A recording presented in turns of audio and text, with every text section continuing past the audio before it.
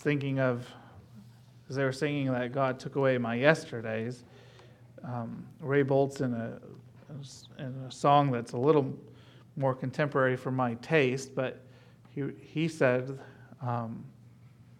God gave me back my tomorrows. I had thrown tomorrow away. And I thought that just coincided so much with what they were singing about. Our yesterdays were the bad and the ugly and so forth, and God took those away, doesn't count them against us anymore. But God gave us back our tomorrows. Our choices that we'd made had left us in quite a mess and didn't give us much hope for a future. But there's always a future in Christ, and certainly maybe not tomorrow on earth, but tomorrow with Him. Amen. We always have a tomorrow when we are in Christ. Amen. If you have your Bibles, turn with me, if you would, to the book of Revelations, chapter 5. Book of Revelations, chapter 5. The book of Revelations is one of those books that has, makes a lot of people nervous, I think. Not sure how to understand it and interpret it, and people get into fusses and feuds over it. And yet, I think that one of the best things I ever heard on the book of Revelations came from my theology professor, Brother Tim Cooley. And he said to us, the key to the book of Revelations is on the door. It's on the door. He said it's the revelation of Jesus Christ. And if we'll look for Christ in Revelations, we'll be all right. And that's certainly what we endeavor to do this morning as we look at a scene in heaven that, if we weren't familiar with it, I think would take us off guard. So I invite you to stand with me for the reading of God's Word. We're going to read the entirety of the chapter, and so if you have trouble standing, it's quite all right if you remain seated. But I want us to get the whole picture of this event, and really, it's this is the hinge point where we go from talking to the churches, and now we start getting into some of the future events. But this is the hinge point of where that takes place. And so, Revelation chapter 5, and I saw in the right hand of him that sat on the throne a book written within and on the backside, sealed with 7 seals. And I saw a strong angel proclaiming with a loud voice, "Who is worthy to open the book and to loose the seals thereof?" And no man in heaven, nor in earth, neither under the earth, was able to open the book, neither to look thereon. And I wept much, because no man was found worthy to open and to read the book, neither to look thereon. And one of the elders said unto me, "Weep not, behold, the Lion of the tribe of Judah, the Root of David, hath prevailed to open the book, and to loose the 7 seals thereof. And I beheld, and lo, in the midst of the throne, and of the 4 beasts, and in the midst of the elders, there stood a lamb, as it had been slain, having 7 horns and 7 eyes, which are the 7 spirits of God sent forth into all the earth. And he came and took the book out of the right hand of him that sat upon the throne. And when he had taken the book, the 4 beasts and the 24 elders fell down before the Lamb, having every one of them harps and golden vials full of odors, which are the prayers of the saints. And they sung a new song, saying, "Thou art worthy to take the book and to open the seals thereof. For thou wast slain and hast redeemed us to God by the blood out of every kindred and tongue and people and nation. And hast made us unto God kings and priests, and we shall reign on the earth. And I beheld, and I heard the voice of many angels round about the throne, and the beast and the elders, and the number of them was 10,000 times 10,000s, and thousands of thousands, saying with a loud voice, "Worthy is the Lamb that was slain to receive power and riches and wisdom and strength and honor and glory and blessing." And every creature which is in heaven and on the earth and under the earth, and such as are in the sea and all that are in them, heard I saying, "Blessing and honor and glory and power be unto him that sitteth upon the throne, and unto the Lamb forever and ever." And the four beasts said, "Amen." And the 24 elders fell down and worshipped him that liveth forever and ever. Father,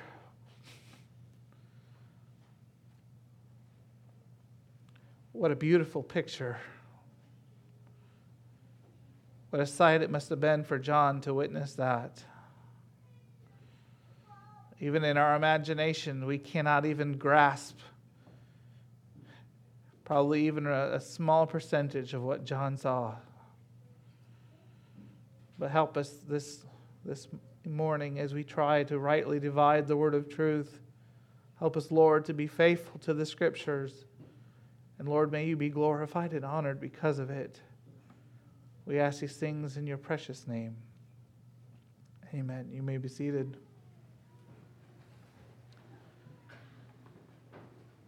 What a strange thing to have happen in heaven. A man weeping. We often say and we often sing about how there will be no tears in heaven, that God will wipe away every tear. And I don't know if that is going to be an event.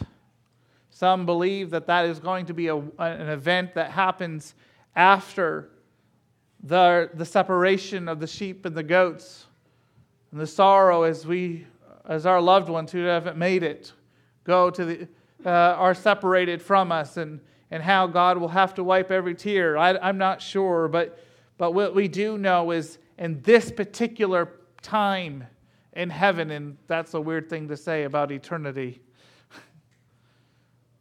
But here is John weeping. It doesn't seem to fit, does it? It doesn't seem to make sense that in paradise, in the place of perfection, in the place of holiness, in the place of the very presence of Almighty God. In fact, John is there in the throne room. He can see God who's sitting on the throne. He is that close to the action, and he's weeping. What would bring about this? Why would John cry here in the throne room, in the holiest place in the universe? What would cause John to cry? Simply a book that cannot be read. Some of you can't imagine that. You hate books. You never met a book that you like to read. And I'm sure some of our teachers have a few students that are just like that. If you made them read it, they'd probably weep.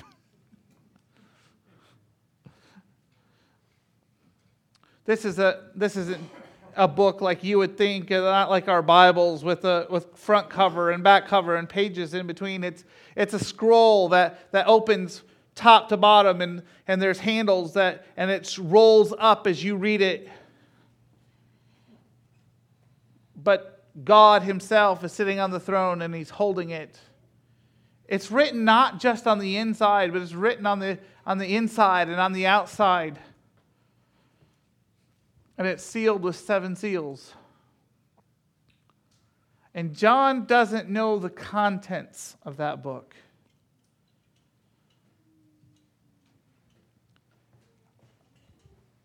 I believe that he had an understanding that it was the future of mankind. I believe that he had an understanding that this book contained what God's plan was for humanity. And for there to be an opportunity to know the future of humanity, to know the future for his people that he loved, the people that he had discipled and the people he had shepherded. Remember how many times in his letters he wrote, my little children. And he knows that there's something important that his children need to hear. The people that he loves, the people that he's pastored, the people that he cares about. He knows that they need to know what's behind those seals. And the strong angel, a mighty warrior angel, proclaims who's worthy. I wish sometimes that we could have the ability to read these scriptures as if it were the first time.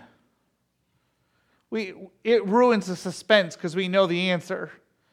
But imagine with me just for a moment what John was going through as he's standing there and the angel says, who's worthy to open the scroll? And John knows that it has to be opened. He knows that the truth of it has to be known. And so a search is conducted.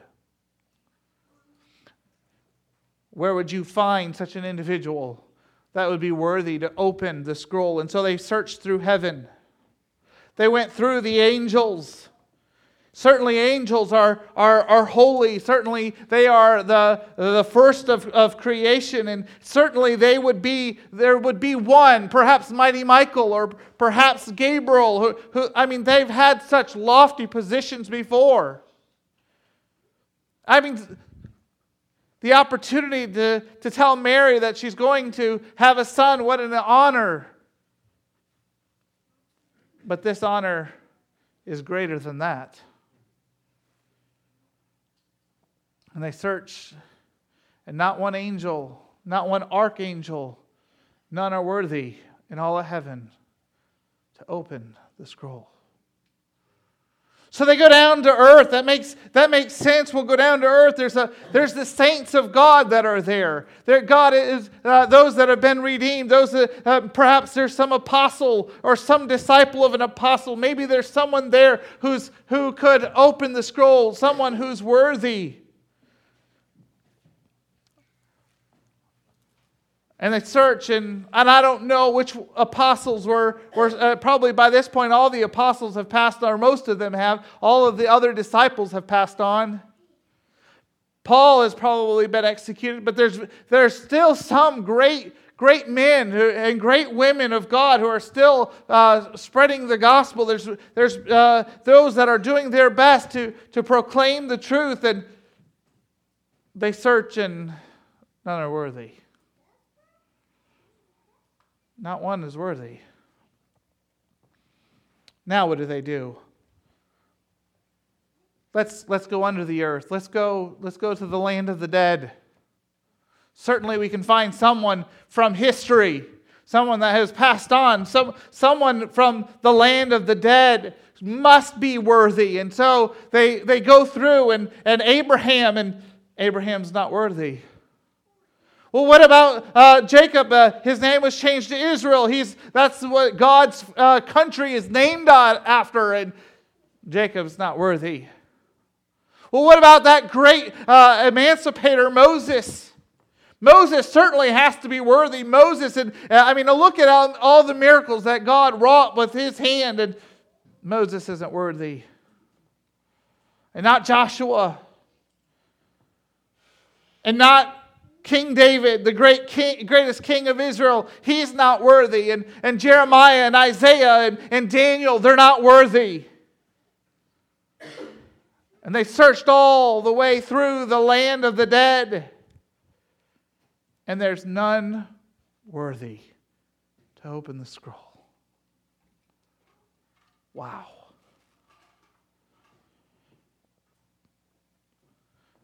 It's cause for weeping. Because there's an unknown future. There's a great, terrible thing up ahead for humanity. And without the knowledge of it, there can be no preparation. One of the things that we value around here is those that have the ability to predict storms, especially tornadoes. And the warning comes, and shelter is sought, and lives are saved. And John knows that behind those 7 seals is the warning for humanity that they desperately need so that they can seek shelter so they might be saved. But there's none worthy in heaven or on earth or under the earth who's worthy to open the scrolls and to give mankind the warnings that they desperately need. And he weeps in the throne room of God, standing there before the throne of the Almighty himself. He weeps, for there is none worthy.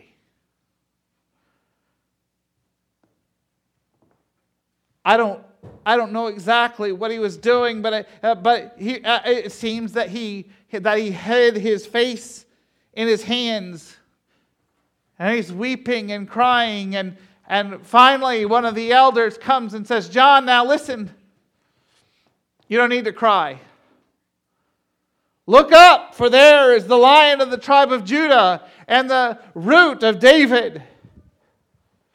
There's someone worthy. John, look up."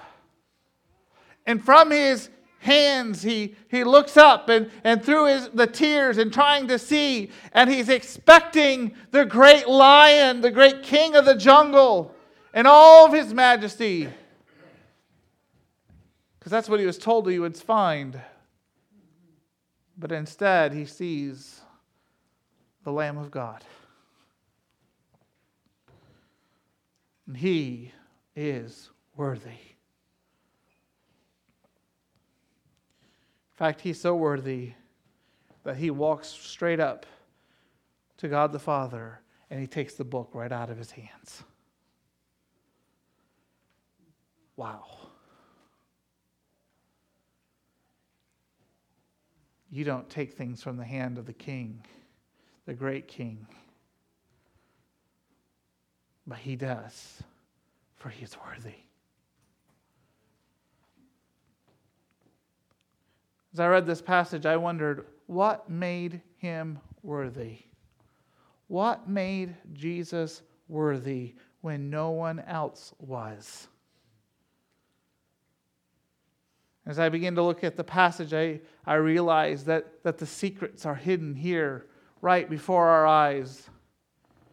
The first attribute of Christ that makes him worthy is his sovereignty. See, he's the Lion of the tribe of Judah. He is the Root of David. These are titles that belong to Christ that signify his kingship. You remember clear back in Genesis, I think chapter 49, and Jacob is giving his last words and prophesying over each of his children. And Judah comes up and he says to Judah that from him the scepter would never leave. It was the first prophecy that the great king would come from Judah. And Jesus is of the tribe of Judah. And then he goes on, he is the Root of David. And do you remember God's promise to David? He said that your seed would never lack to sit upon the throne. You see, it was important. It was important not only for Jesus to be born to the tribe of Judah, but he had to be born of the lineage of David. The root it means descendant here. He is the descendant of David. And what the elder is saying to John is, John, look up, for the King of Kings is here. The Lord of Lords is here, and he is sovereign. But I want you to know that there are a lot of kings on earth. I think you know that. There's a lot of people that are in control and have lordship. I understand that I believe it's Japan is about ready to have a change of kingship. It won't be long until England will probably very shortly be crowning a new king. There's lots of kings. Saudi Arabia and so on and so forth. Lots of kings. And if we go through history, if we would go ourselves through the land of the dead, there's lots of kings. But Jesus isn't just Lord of earth, but He is also King of heaven. And that's what sets Him apart. His sovereignty. He rules. And He's in control. You remember that Jesus, He's standing there before Pilate. And Pilate says to Jesus, he says, don't you know that I have power over you? I can let you go, or I can have you crucified. Don't you understand my power? And Jesus looks up. I don't know if He grinned, but I kind of would if I'd been Jesus in that moment. And Jesus said, you wouldn't have any power over me except it had been given to you.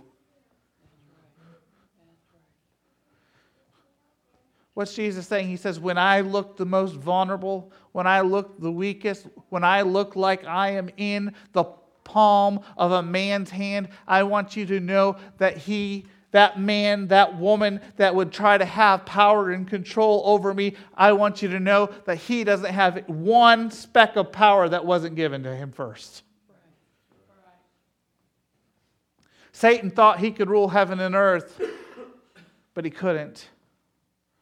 Throughout history, pharaohs stood up and said that they were the son of a god, that their right to the throne was because they were gods. But they were neither gods and not king over heaven. And they would pass on and a new Pharaoh would take their place.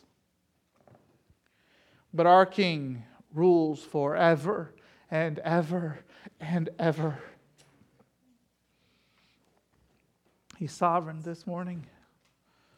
And I know it seems that so oftentimes that Congress and the Supreme Court and our presidents have gone against what seems to be the will of God. And certainly there's other nations where their leaders are even in worse shape morally than our nation. But I want to reiterate to you this morning that He is the Lord of heaven and earth. And not one person has power that He didn't give them in the first place.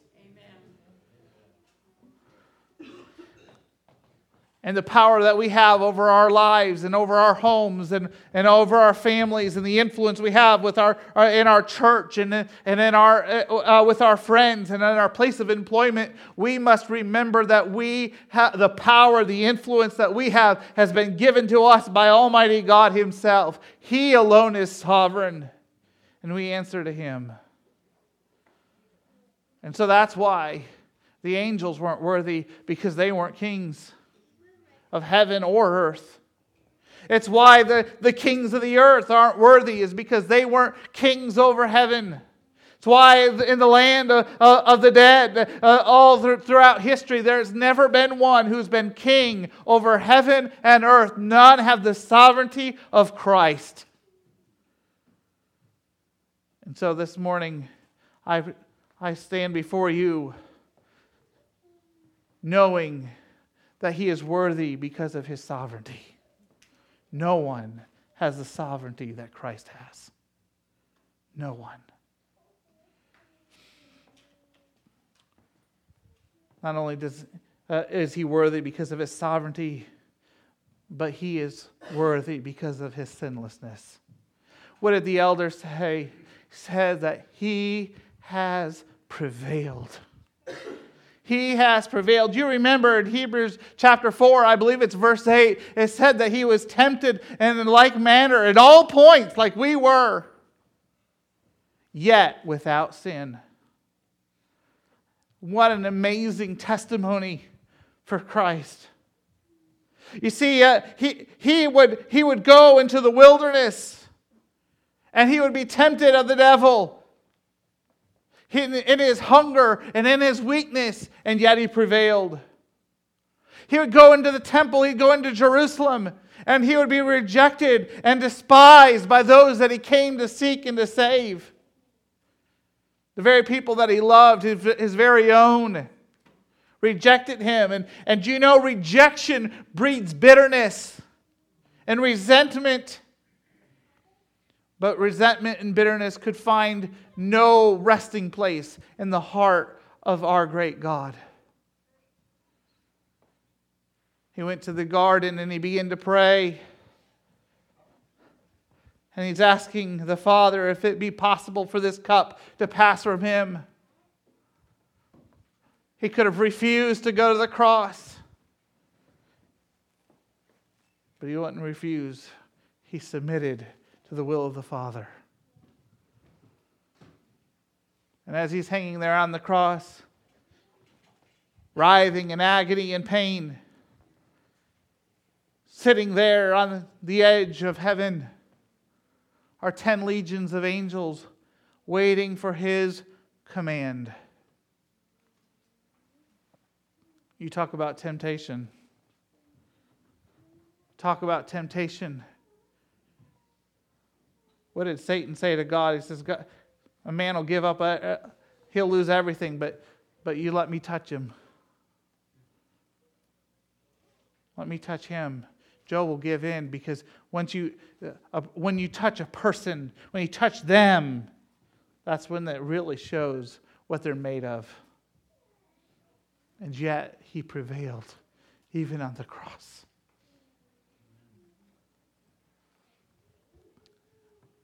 You can go to the angels in heaven, and yes, they're sinless, but they weren't tempted like we are tempted. They didn't face the temptations that we faced, and so they weren't worthy. And you can go on earth and you can go under the earth, and you can't find one man or one woman who is able to live above sin. Enoch wasn't able to do it. Even though he walked so close to God that he was translated. Moses wasn't able to do it, even though he led the children of Israel out of Egypt. David wasn't able to do it. Daniel wasn't able to do it. John Wesley wasn't able to do it. And you and I weren't able to do it either.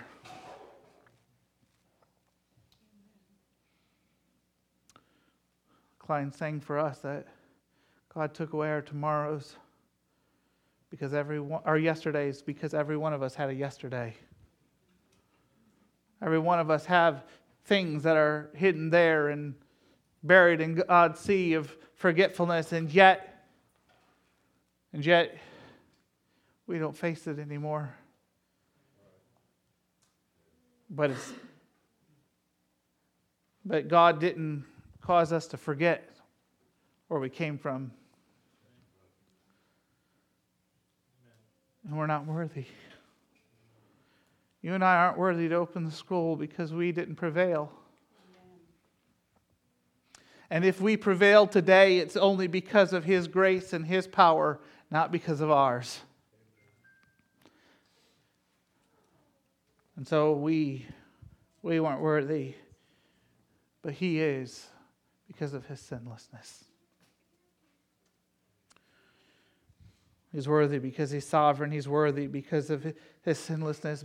But we see also that John, as he's looking there, looking for the lion, he sees a lamb as though it were slain. He's worthy because of His sacrifice. You can go back to the book of Exodus, and I believe it's chapter 12, that you'll read there where the Passover was coming, the very first one. And the family would go out and got a lamb or a kid. They were allowed to take it from either of the sheep or the goats, but they'd bring it into their home. They brought it in on day 10 of the month, and they kept it in their home for 3 days. Jewish scholars tell us that they tied the lamb to the bedpost. As they nourished it, it became as though it were a pet. 3 days in the home. And on the 4th day, they slew it, put the blood upon the post of the door, and they ate the lamb. And they didn't know what they were doing. They were just following the instructions. And yet, this morning as we look, we see the Lamb of God. And He still bears the marks of His sacrifice. He came and He walked among us for 3 years. And instead of us nourishing Him, He nourished us.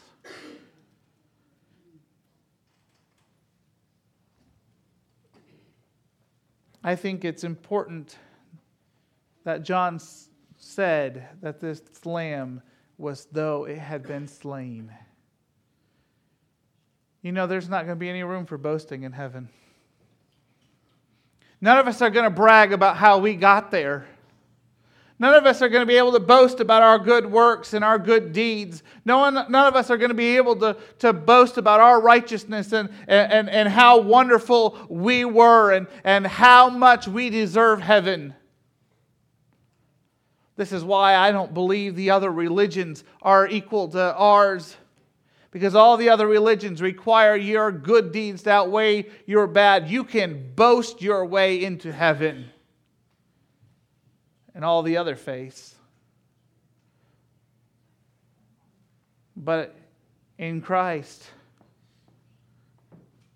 you can be the vile thief hanging there on a cross and never had a good deed in your life. And you can, in the last moment, ask to be remembered and make it into glory.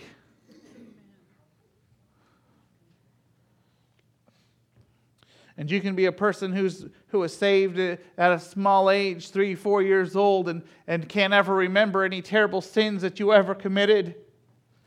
All of those are forgotten by time. What a wonderful testimony that would be. And yet, you have no room to boast either. Because all your good deeds and all the things that you would do were done in service of the one who saved you. You weren't saved because of him. He was the one who was sacrificed. I don't know. Many scholars believe, and I think it's likely, that for all of eternity, Christ will bear the marks of the cross as a reminder to us that He is the reason that we're there, and not because we deserve it.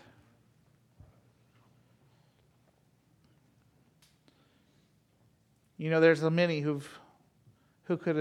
we could go through and throughout history who gave their lives for the cause of Christ, but none of them died for our salvation. It's why none of the angels were worthy. It's why none on earth were worthy. It's why none under the earth were worthy. None sacrificed themselves. None were counted a worthy enough sacrifice to be able to redeem our souls. He's worthy this morning because He was the sacrifice for our sins and our uncleanness.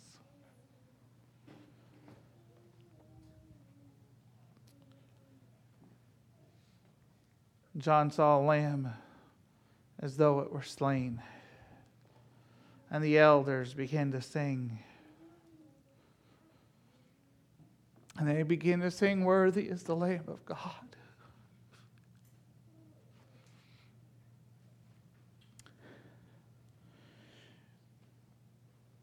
You ask me if He's worthy this morning. I will tell you, not only is He worthy because of His sovereignty and because of His sinlessness and because of His sacrifice, but I will tell you He's worthy because of His success. It says that every nation, every tongue, every tribe, every people will be represented in that day. He didn't just sacrifice Himself and to no avail, but every people group will have representation in that day. The things that separate us on earth, the things that cause us to value one person over another, will not matter in that day. Skin color isn't going to matter. Intellect and IQ isn't going to matter. Maturity and immaturity isn't going to matter in that day. Our abilities or inabilities aren't going to matter in that day. The things that separate us, the tall and the short, the thin and the not so thin. All of the things that we use to separate us, and these are my people and those are your people. Denominational lines and theological lines and all these lines that we put to make them and us aren't going to be there. On that day, there will be no lines. For He has been successful in winning people from every corner of the earth.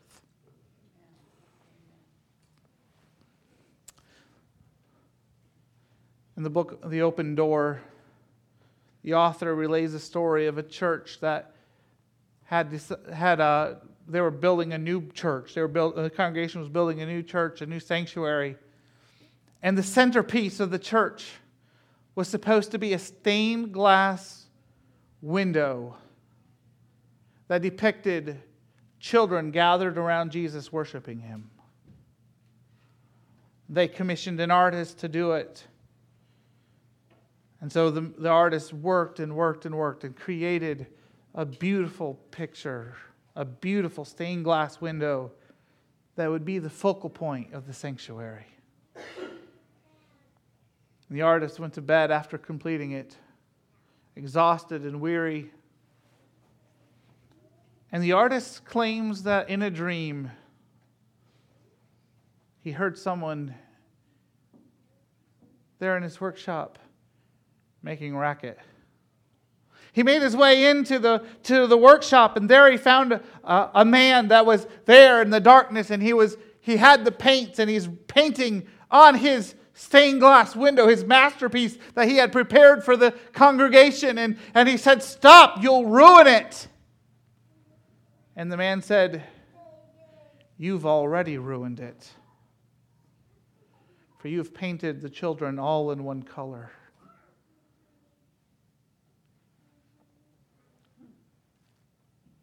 Don't we do just that? Maybe not in our art, but it amazes me how we can be so focused on people just like us.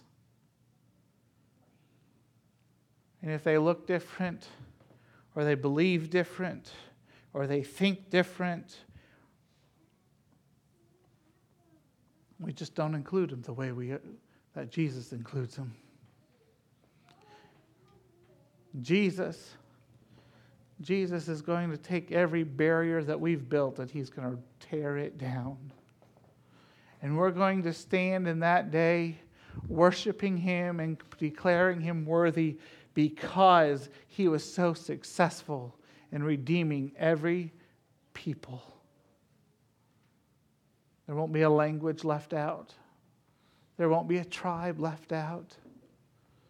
Every voice, in one voice, is going to say, "Worthy is the Lamb of God."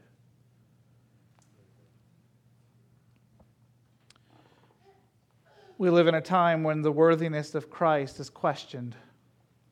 In fact, they say all religions will get us to the same place. Jesus isn't any more worthy than Buddha or Muhammad or any of these others. But none of them have the sovereignty of Christ. None of them have the sinlessness of Christ. None of them were slain for us. And none of them have the success of our Lord. I want you to know this morning, He is worthy of all of our worship and all of our praise. And folks, I want to be in good practice here on earth so that when I get there, I don't have any rust to shake off, that I am well practiced in the art of worshiping He who is worthy. Amen. Let's stand together. Amen. Amen. Jimmy, dismiss us in prayer.